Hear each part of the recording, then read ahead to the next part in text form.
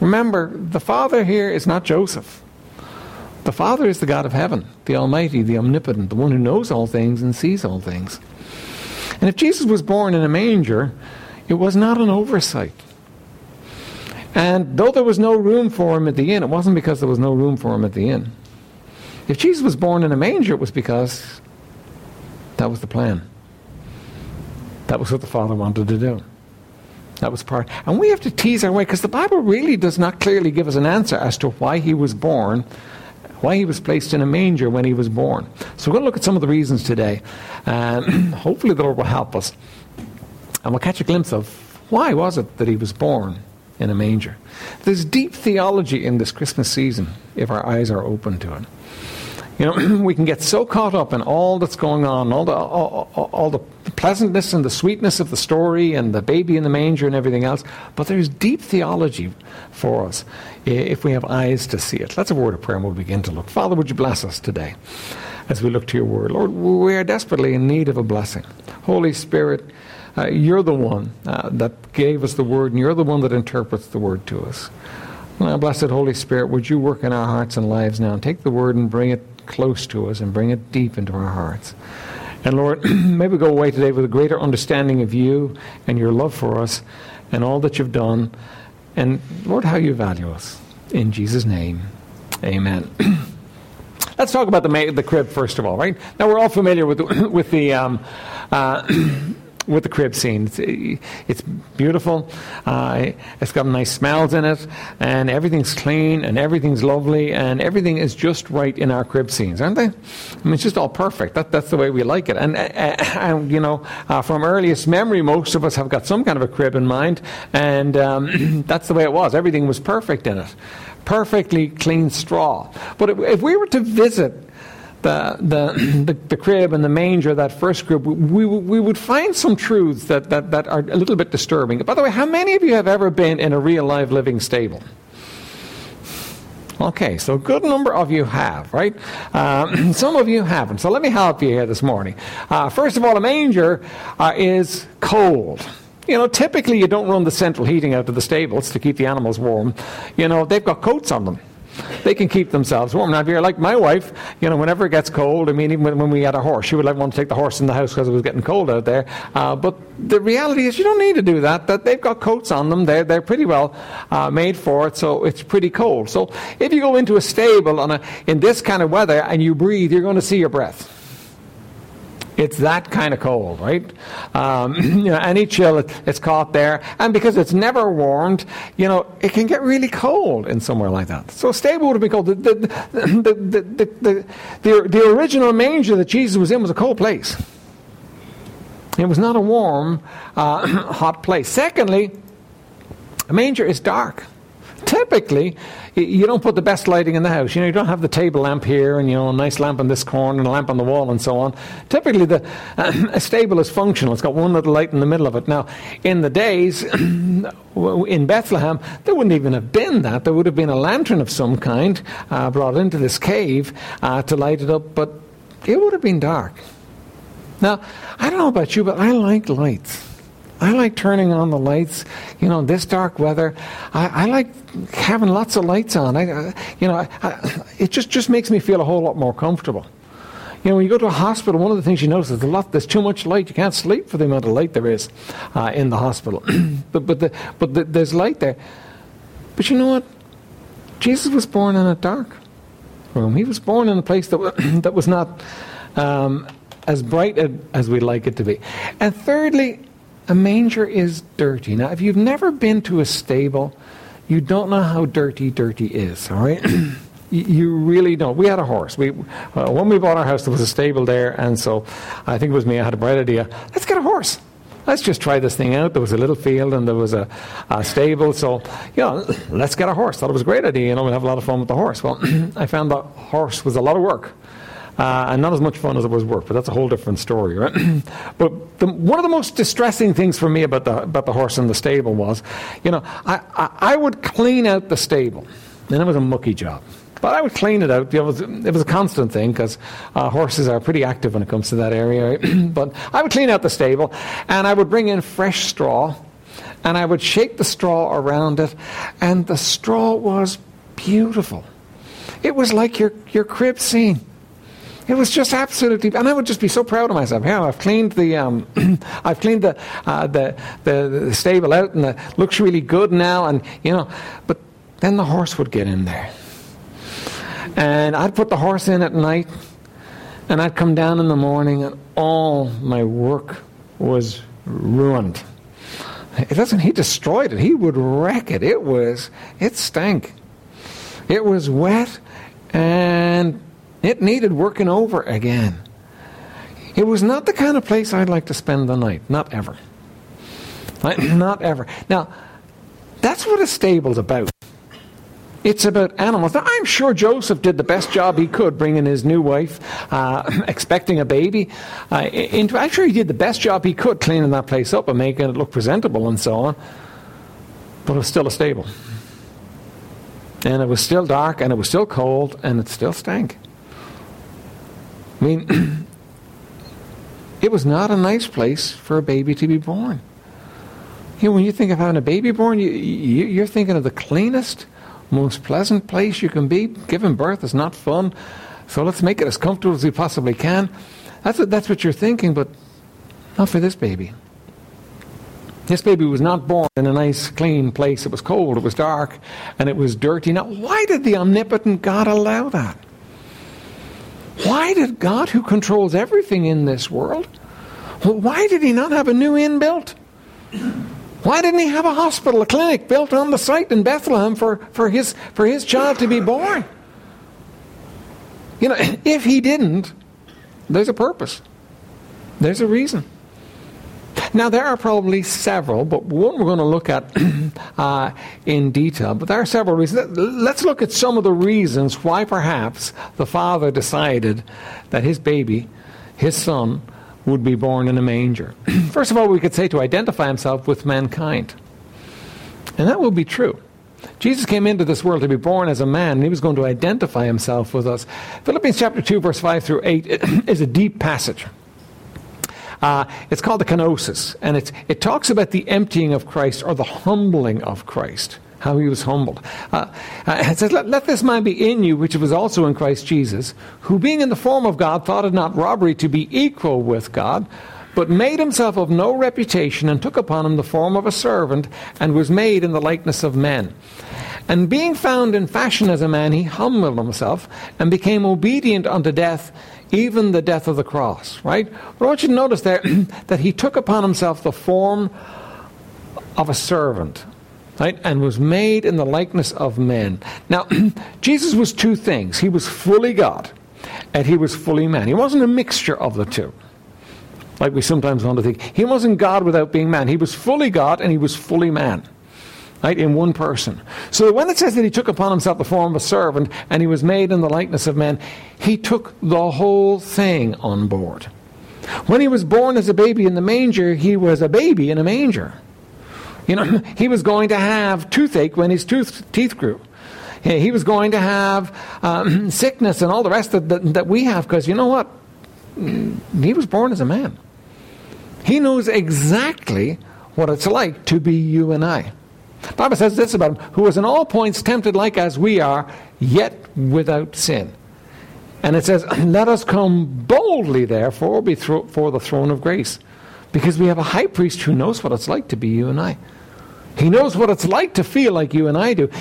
We can oftentimes, look at Jesus and say, yeah, well, he was God. He wouldn't know what it... No, he knows exactly what it's like. He's been here. He's done what we do. He's lived like we have. He knows exactly what... He understands temptation because he's been there. He's been tempted. And by the way, Jesus knows temptation on a much grander scale than you and I do. Listen, we have not had Satan himself come and park himself trying to trip us up and get us to do something wrong. Jesus had that not just in the desert. He had it all his life. But you know what? He lived that life. He identified with us. He took upon himself the form of a servant and was made in the likeness of men. He knows what it feels like to be you. Aren't you glad? I'm glad. I am glad. You know what? A lot of people don't understand what's going on with you. You got a particular set of circumstances in your life, and you can look at those circumstances and you can say, but nobody understands. Yes, somebody does understand. Jesus understands. You say, are you sure? Yeah. He was in all points tempted like as we are. He knows what it's like to be you. He knows what he's walked in on this planet as God, as man, and he knows what it's like to be you. So when Jesus was born as a baby in a manger, he changed for us from being the God who is a spirit and far away to the reality of a reachable, touchable person. He knows what it's like for us. That's very important to us. It's very important to us that we have a Savior that we can identify with, that we can look at him, we can say, yes, this is our Savior. We can know him, we can touch him, and he's been touched with the feeling of our infirmities. We know what it's like. That's important to us. Second thing, though, we could say to identify himself with the poor. 2 Corinthians 8:9 says, for ye know the grace of our Lord Jesus Christ, that though he was rich, yet for your sakes became he poor, that ye through his poverty might be rich. Jesus was rich, if we want to talk about it in terms of riches, beyond anything we can imagine. It doesn't matter where we go on this planet or who we meet, or how much money they have. There is a limit to the amount of money that they have. Jesus was born to unlimited wealth. There is no exhausting the wealth of heaven. It's impossible. Jesus, as God, has never known what it is to want something, because, you know what? If you're God, you want something, you can make it happen. Doesn't matter what it is. You can do it because you're God. He has never known. He was wealthy beyond anything that we can imagine. But you know what? Even though he was rich, he became poor. He came to the place where he came down to this earth, and he was poor. He was shepherds from the field. They didn't even go home, get washed up and dressed up and get cleaned up and get to themselves looking right. No, the angels came and told them, hey, go see this baby. And they said, yeah, let's do it, let's go. And they came in their shepherd garb. They were poor. But you know what? They could go in and see this babe who was born in a stable. That was their kind of territory. And Jesus identifies with everybody that's ever walked on this planet. There's nobody that can say, can't go into him. This babe that was born in a manger is someone you can go into. When he says, come boldly before the throne of grace, you know what? He was born poor. He knows what it's like to be poor. Listen, you can go in. You don't have to dress up, clean up, get yourself straightened out to go and see him. No, listen, you can go and see him. He identifies with the poor. We could also say that it was to show his humility. Now, back to our passage in Philippians. But he made himself of no reputation. Now, somebody put it this way, that if you were to take that word and work out what that word means, it means this. It means that he took and he emptied himself of his reputation. All right? So here he is. He is God. He rules in heaven. Right? The angels worship him. Everybody gives him exactly what he wants. We talk about privileged lives. There's nothing more, no more privileged life than this. But you know what he did? He emptied himself. He put aside his reputation. He put aside his glory that was rightfully his. He put it to one side. Why? So that he could come and serve us. He demonstrated humility in a way that we can't imagine. He came from so high. That passage in Philippians, if you look at it, it's like steps and stairs down, where Jesus is stepping down. He's stepping down from the glory of heaven. He's humbling himself. And Jesus demonstrated humility. That's one of the reasons why we can approach him, because of his humility. He's so humble. And definitely, being born in a manger is part of that humility. We could say it was to show his obedience. Jesus did this. The more I read the Bible, the more I'm convinced of this. The more I look at the Lord Jesus, the more it actually impacts me. Jesus did this. He simply did one thing. Now, we look at his life and we did a whole lot of things. But we find one root to everything that Jesus did. He obeyed. He did the will of the Father. If you want to take the example of Jesus, that's where you go with it. He obeyed. He did the will of the Father. I come to do not my own will, but the will of him who sent me. He did the will of the Father, and he did it always, and he did it completely. John 4:34, Jesus saith unto them, my meat is to do the will of him that sent me, and to finish his work. They were all talking about food, and he said, no. My meat, my sustenance, what I thrive on, is doing the will of him that sent me. So that Jesus was not living for himself, doing his own thing. He was doing the Father's will. Always. Every day. That's who he was. That's what he was. John 15:10 says, if you keep my commandments, ye shall abide in my love, even as I have kept my Father's commandments and abide in his love. That Jesus came to demonstrate to us how to live. You see, before Jesus came, a good Jew spent his time trying to keep the rules. He had a lot of rules to keep, and he worked hard at keeping the rules if he was a good Jew. But you know what? Keeping the rules doesn't work, and he would have to admit that he failed. But Jesus came and he said, keep my commandments. And when Jesus gives us commandments, what he does is, first of all, he understands what it takes to obey them. You can't say, you don't understand, Lord. No, he understands. So when he gives you commandments, first of all, it's possible. Secondly, he does it with you. Who is the Holy Spirit? It's Jesus. Jesus enables you to live and do what God would have you to do. And you know what Jesus did in being born in a manger? He was obedient. He did what the Father wanted. Now, I don't know about you, but going out on a cold night when you're all cozy and nice by the fire, that's a bear, isn't it? You know, that's just not something we like to do. You know, you get one of those cold nights where it's spitting rain and sleet and snow and so on. The last thing you want to do is get up from a warm fire and go out there and do anything. But do you know that Jesus got up from his glory in heaven and came down and was put in a cold, dark, filthy crib to obey the Father? And you know what I find in that? I find I have no excuse for not obeying. I have no excuse. Because he showed me how to obey.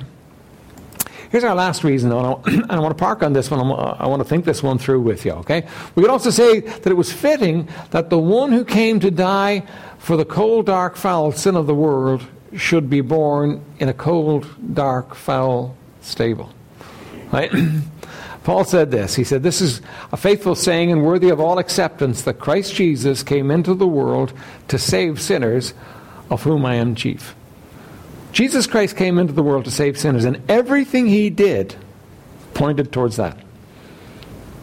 You know, he did a lot of things, but everything he did was pointed toward the cross.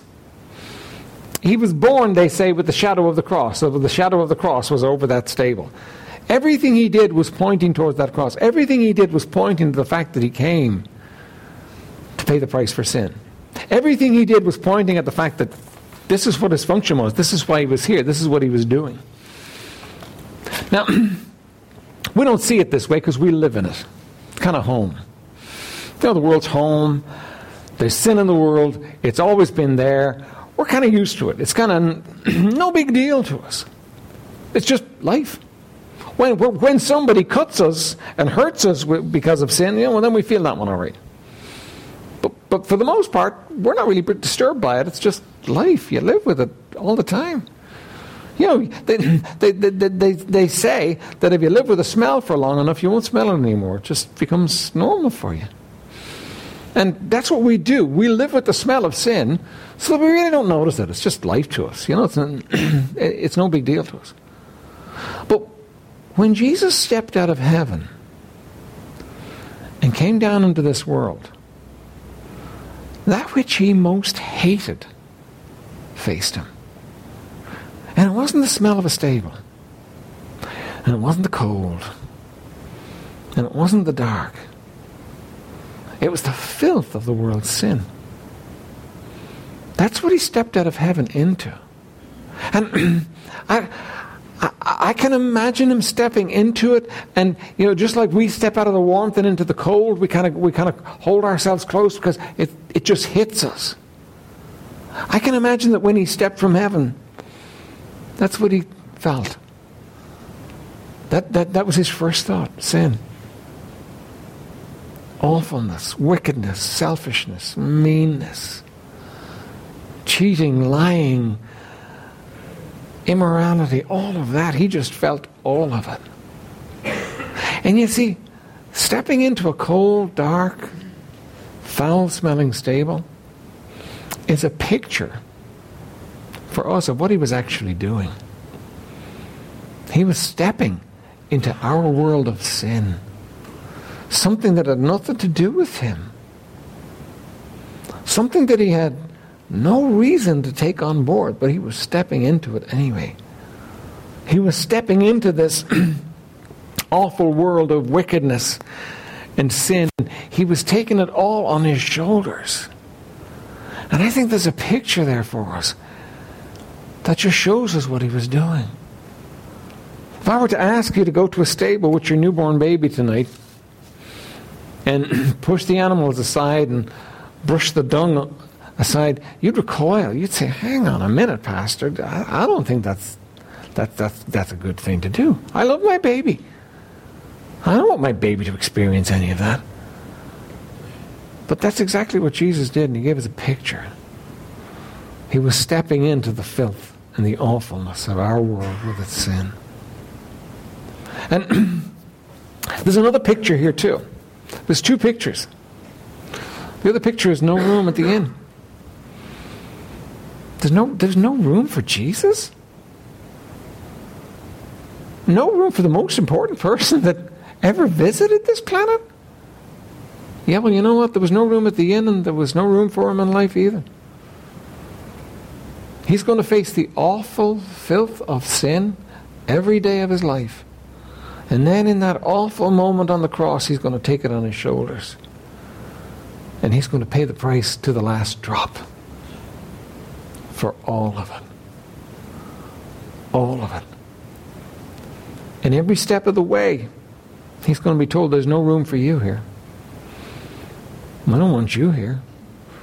We don't want you messing up our temple worship. We have our way of doing it. We don't want you coming in and telling us about your Father.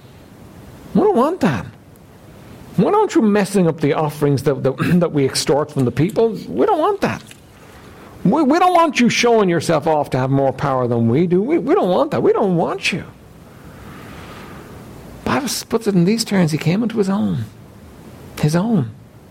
Israel were his own. They were his special people, chosen out of all the world, the apple of his eye. He came unto his own, but his own received him not. He was the light of the world, but men loved darkness rather than light.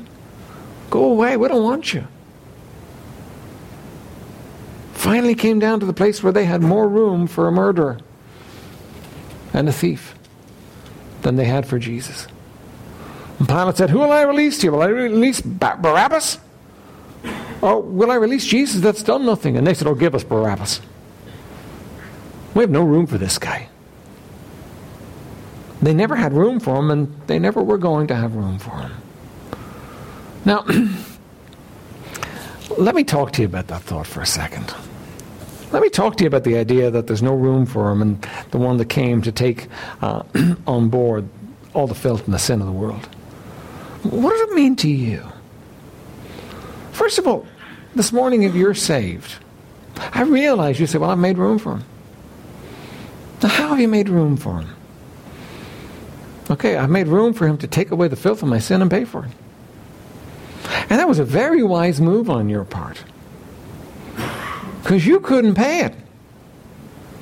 And you won on every score there, because he gives a gift and he never takes it back. Listen, if you came to him with your sin, listen, he's paid the price for your sin. He's taken it on board. And it's done. It's dealt with. Glory, hallelujah. But let me ask you, what's in it for him? What's in it for him? He came. He dealt with all the filth. He paid the price for it. And you rejoice this Christmas. A Savior came. What's in it for him? What did he want? You know what happens? So often, even though he saved us, we've no room for him. Well, we're glad we're saved. We're glad we're going to heaven, but we really don't have room for him. We have our lives. We have our stuff going on, and we know what we're doing, and we really don't have room for him. You know, he's kind of the tag-along in the background. He's that something that we needed, and he's met us, and he's paid the price for our sin, but we don't have room for him. Now how would you make room for him? Well, it's really relatively simple. What you would do is you would come and say, Lord, I'm yours. I want you in my life. I want everything you have to offer, and I want to give you everything. Lord, I want you in my life. It's not a half-hearted thing. It's not a half measure. It's a, Lord, I want you. And by the way, that's not hard. You know, this is not putting you back under the Old Testament law. Oh, man, I got all these laws I got to keep again. No. This is you coming to the place where you say, I want you. I want all of you. Lord, I want everything there is to have of you. I want to walk with you. I want to live for you. I want my life to be your life, and I want your life to be my life, because that's what he's offering us. I don't want it to be this thing where, you know, in the past I got saved, and I'm kind of living my own life, and I kind of see at the end of it, Lord, I want everything there is to have. I want to walk with you and know your presence and your power and know your life. I want all there is to have of you. That would be you making room for him. See, the problem is we've got so many things going on in our lives that are busy, and they're important things that we miss out on the most important, on the greatest gift, on the most wonderful blessing that it's possible for a man or a woman ever to have in their lives. Listen, if you're here this morning and you're saved, give yourself to him. That would be making room for him. Lord, my life is yours. Come in, have any part of it you want to. And you know, everyone that's a child of God here today knows that's the right way. And you know that's the best way. So often we play with it, though. And we never make room for him. And we don't like the thought that we're like the Pharisees. But you know what? So often that's exactly what we're like. Make room for him. Make room for him in your life. Your life is his. Second thought I want to bring to you is this, right? If you're here and you're not saved, why are you holding out? Why is it that you've not given in to him and let him have his way in your life? What is it that could be holding you back? You know, the amazing thing about Israel is everybody knew Bethlehem was the place. But the shepherds came. Herod wanted to come. But apart from the wise men, nobody else really came. Isn't that interesting? Now why? Why didn't they come? Oh, too busy, weren't they? And that was too insignificant. And they weren't sure it was him. But for those that came, he changed their lives and their eternities. Listen, if you're not saved this morning, it's Christmas time. Christmas time is about giving gifts. But the greatest gift was in the manger. The greatest gift was in the crib. The greatest gift is the one who came to pay the price for your sins. The greatest gift is the one who came that you might have life. Don't turn him down. Don't say no. Don't say another time. Don't get upset because you know what, he's encroaching in your life and kind of changing your life around. Invite him in. Receive the gift. Accept the blessing of the gift. Listen, you need it. We need it. Accept the blessing of that gift. Right? There's a story told about a Christmas program. We'll have our Christmas program coming up now next week, and it'll be fun. It's always fun, and the kids will make mistakes. They always do, but you know what? The mistakes are always fun too. They're always a blessed time, right? And let me read it to you. Little boy was chosen to play the innkeeper at the annual Christmas play at his church. When the night came, all the children were in their places, nervously waiting for the play to begin. The girls were dressed as angels, the boys as shepherds and wise men. While the little girls talked and giggled, the boys poked each other with their shepherd staffs. The little boy chosen to play the innkeeper had only one line. When Joseph knocked on the door, he was to open it and tell him that there was no room in the inn. That was it. His whole part in the play was, he was to stand there, and when Joseph knocked on his door, he was to open the door and say, "There's no room in the inn," and close it. That was all he was supposed to do, right? You think he could get that right? That's what you'd expect. Very simple. As the play began, parents and grandparents wondered how their children would do that night. Everything proceeded as planned, and as the big moment came for the innkeeper, Joseph knocked on the door. The young boy opened it and saw Joseph and the very pregnant young girl. Something about the sight of Mary touched his heart, and he blurted out the show-stopping lines. "There's no room left in the inn, but you can share my room." Some people thought the Christmas pageant had been ruined. Others thought it was the best one ever. The little boy told the frustrated director later, "I just couldn't send Jesus away. I had to find a place for Jesus."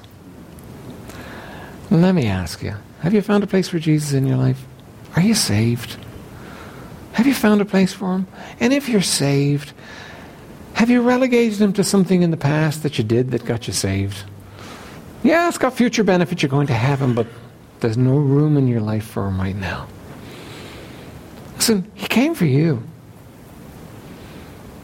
He came to hang on the cross and pay the price for your sin. He paid it in full. And if you ask me why, I would have to say, first of all, salvation. That's why he came. But if you were to ask me what was in it for him, here's what I think was in it for him. I think what's in it for him was a people that would really worship. A people that would come to the place in their lives where they would open the door of their heart to him and they would receive him in. I think what was in it for Jesus is when we gather like this and we worship his name. And from our hearts we cry out to him. Not because we're made, not because we're dragged, but because we choose to worship him. I think when you sit in your home and you take your Bible off the shelf and you open your Bible, not to do your duty, because you want to meet him. I think he smiles. I think it was worth it to him. I think when you take your life and go through your day and you say, "Lord, I'm yours.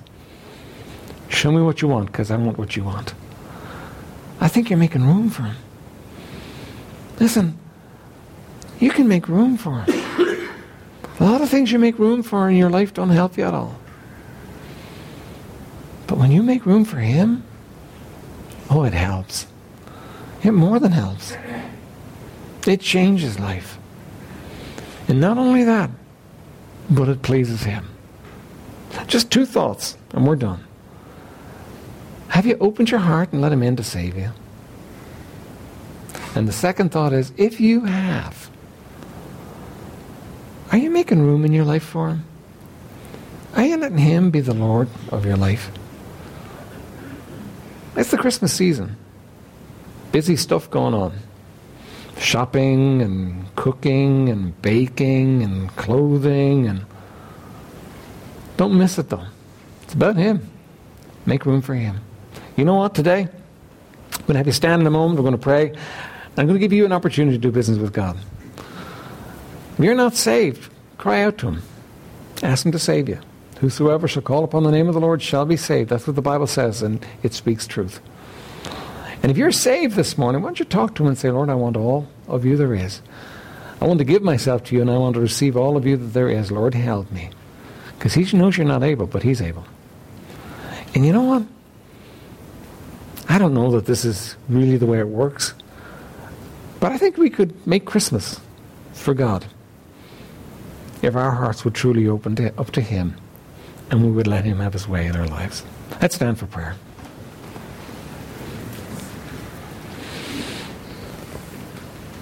Father in heaven, we thank you, Lord, for the babe that condescended to come down and to be born in the awful sin of the world, to show us a new way and to save us from our sins. And Lord, we come to you today, and Lord, it is so easy for us to be occupied and preoccupied with all that happens on this planet. But oh Lord, I do lift this people before you. And Lord, I plead with you that in mercy you would speak to hearts today. And that where one is not saved, that today would be the day of salvation. That today would be the day when they would cry out to you and ask you to save them. And Lord, where there are believers who are living their lives as though you're not the main event, may today be the day when they invite you in to be the main event. And may there be changed lives because of that. Lord, hear your people, I pray. Why don't you, right where you stand, just do business with God right now?